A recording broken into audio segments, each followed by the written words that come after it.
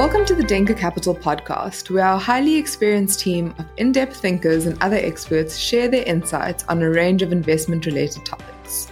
In this podcast, we have conversations about developments in South African and global markets and what these may mean for investors. We analyze specific stocks and sectors and explore general themes relating to the fundamental principles that underpin sound investment decisions in an ever-changing world.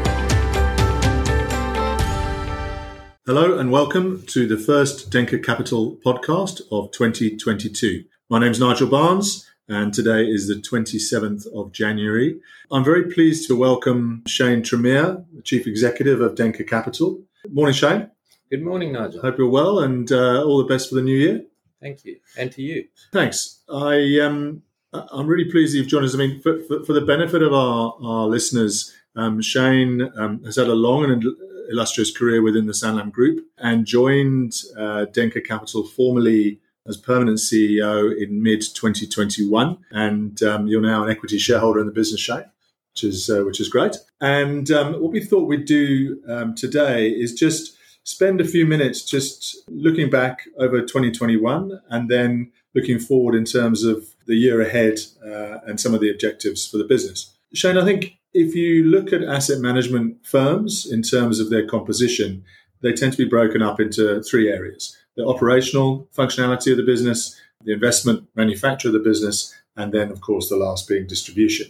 Maybe we could take each of those parts, and you could just give us a little rundown on how things panned out in 2021 and how the business is now set. Yeah, good. Thank you, Nigel. Good topic. Before I get into those, I think one of the crucial things is the pandemic hit many businesses hard, and we weren't excluded from that. I think we were very proactive in that we early in the history of the COVID pandemic, we actually made a strategic decision to cut the cost base. And over the last 2 years, we've managed to cut 35% out of the cost base, which has really laid a solid foundation for us to move forward in. And we're starting to see the benefits thereof now. So I think first and foremost, that was important with what's happened in the markets to align your costs with your revenue streams. We did that. The other thing we did, and more to your point, was as a small business, we looked at, well, what is it that people want from Denker? And obviously it is investment performance. That's why it's an asset manager and that's why it was set up. So we separated investment management from operations and from distribution and allowed our experienced and very well-known portfolio managers to focus solely on managing client money. Okay. And I'll speak a little to that because I think the fruits are already starting to show. We've had a fantastic year performance-wise across the range, and it's also allowed people to grow in their respective roles in operations and obviously in distribution. Sure. So our operational team is headed up by Nomawanda Mpiana. She's done a great job there. On the investment side, we've got Claude van Kyk running local equity. We've got Koki Koeman running global financials. Jacobus Oosthuizen running global equity, and Madeleine Sessions running the multi-asset capability, which is balanced and stable. It's very pleasing to note that for the year of 2021, if I start just mentioning performance, because I think that this is key to any business like ourselves, our local equity fund, the Denker Sky Equity, returned 31%. The Denker Sky Balanced Fund returned 26%. And these are all well ahead of their respective benchmarks. Sure. The Global Financial Fund did 28% in dollar terms, and the Global Equity Fund did 20% in dollar terms. Sure.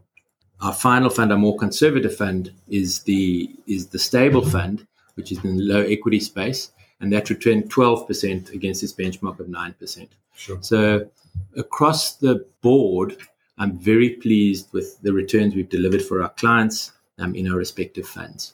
There's one other area that we've changed, and I think it has contributed to this performance, and that is we have taken our research capability, which previously was set up in hubs. So you'd have your global equity analyst team, your local equity analyst team, et cetera, and we've shared this resource. So our research capability is there for the use of all the various strategies. And I think it's led to a far more inclusive culture in the business, and we're very pleased with the results. It also prevents, obviously, duplication and allows us to play to our strengths. Sure. So that's covered the operational updates and the strong performance from the investment team. In terms of distribution? Yeah, probably one of the most key parts of asset management, or running an asset management business, and many times the neglected or step cousin. And I've got a background in distribution, as obviously do you, and I think it's a key component. And access to distribution is ultimately a key differentiator. And many small managers like ourselves underinvest in this capability, and for reasons that we know. We've made a strategic decision to roll out and invest in distribution. One of the first things we did was, quite interestingly or innovatively, I would say, is strike up a strategic partnership with Janus Henderson. Sure. Where we've got exclusivity to market their funds in the South African market. Janus, as everyone knows, is a massive global asset manager. I think they manage in excess of $450 billion sure. out of primarily the US and the UK. And this has given us really good exposure and association benefits. Secondly, Nigel, you're very aware of this, but you are appointing some business development managers. You've made your first appointment now. Yep. And our objective is really to get back into the face of the decision makers and the allocators in the market. We've got a good story to tell, and we're very excited to do that. Okay, fantastic. Thanks, Shane. So if I were just to recap there, operationally and from a financial perspective, a lot of work been done, but the business is in great shape. Investment performance, manufacture, again, a greater share of resource and some fantastic results from a performance perspective come out of last year. And then, a renewed focus on distribution, and probably for the first time, to be fair, within Denker Capital, a stronger investment in the distribution capability of the business, and alongside this partnership with Janus Henderson. So, seems like a pretty solid year, Shane. In terms of looking forward, plans for 2022, anything specific, on top of all of that you would talk about? Look, I'd like more of the same from the investment team. Sure. But I believe we've got a solid base and process there in place. And what we're doing is we're continuing to invest in the business. So we've bulked up with another senior analyst this year coming into the local equity team. But I really do see a focus outside of maintaining and hopefully improving the investment situation, or the returns that we've managed to deliver there, is a continued investment into the distribution angle, or the distribution aspect. And that's at many levels. Sure. It's not just about a sales function. It's about building the relationships with the key decision makers, with the advisor market. Continuing this, which I've been very pleased with, is the reception we've got from the podcasts, from our social media presence, which is run by our head of marketing, Kaylin Conradi, through the release of videos, LinkedIn, Twitter, Facebook, etc. We've really reached far more potential investors as well as advisors and decision makers than we have previously. Sure. So that investment into a more externally driven business, I think, is quite key to our future success. Yeah. Okay. And another component alongside that is obviously product development. Some ideas for new product?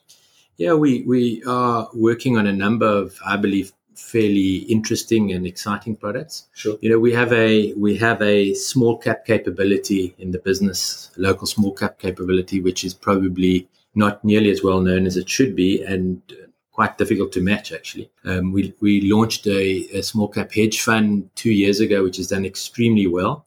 And there's a lot of interest for derivatives of this. Okay. I'm not talking futures and options on it, but sort of a derivative of that, as well as one or two other aspects or potential products that we are fairly far down the line in developing. Okay, fantastic. Shane, I think we'll leave it there. Hopefully that's given listeners a sharp overview of Denker Capital and the business how things have gone over the course of the last year, and a few thoughts and comments on plans for 2022. I think the headline there is more of the same. And thanks, Shane. I appreciate you taking the time, and all the best for the months to come. Good. Thank you very much. Thanks, Nigel. Thank you for listening to this episode. We hope you found it interesting. If you would like to join us again, please subscribe for more investment insights. To find out more about our team and the funds we offer, please visit our website at denkercapital.com. The opinions expressed in this podcast are those of the participants and do not necessarily represent those of Denker Capital. This podcast does not take the circumstances of a particular person or entity into account and is not advice in relation to an investment. Please do not rely on any information without appropriate advice from an independent financial advisor. The value of investments may go down as well as up, and past performance is not a guide to future performance. Denker Capital is an authorized financial services provider in South Africa.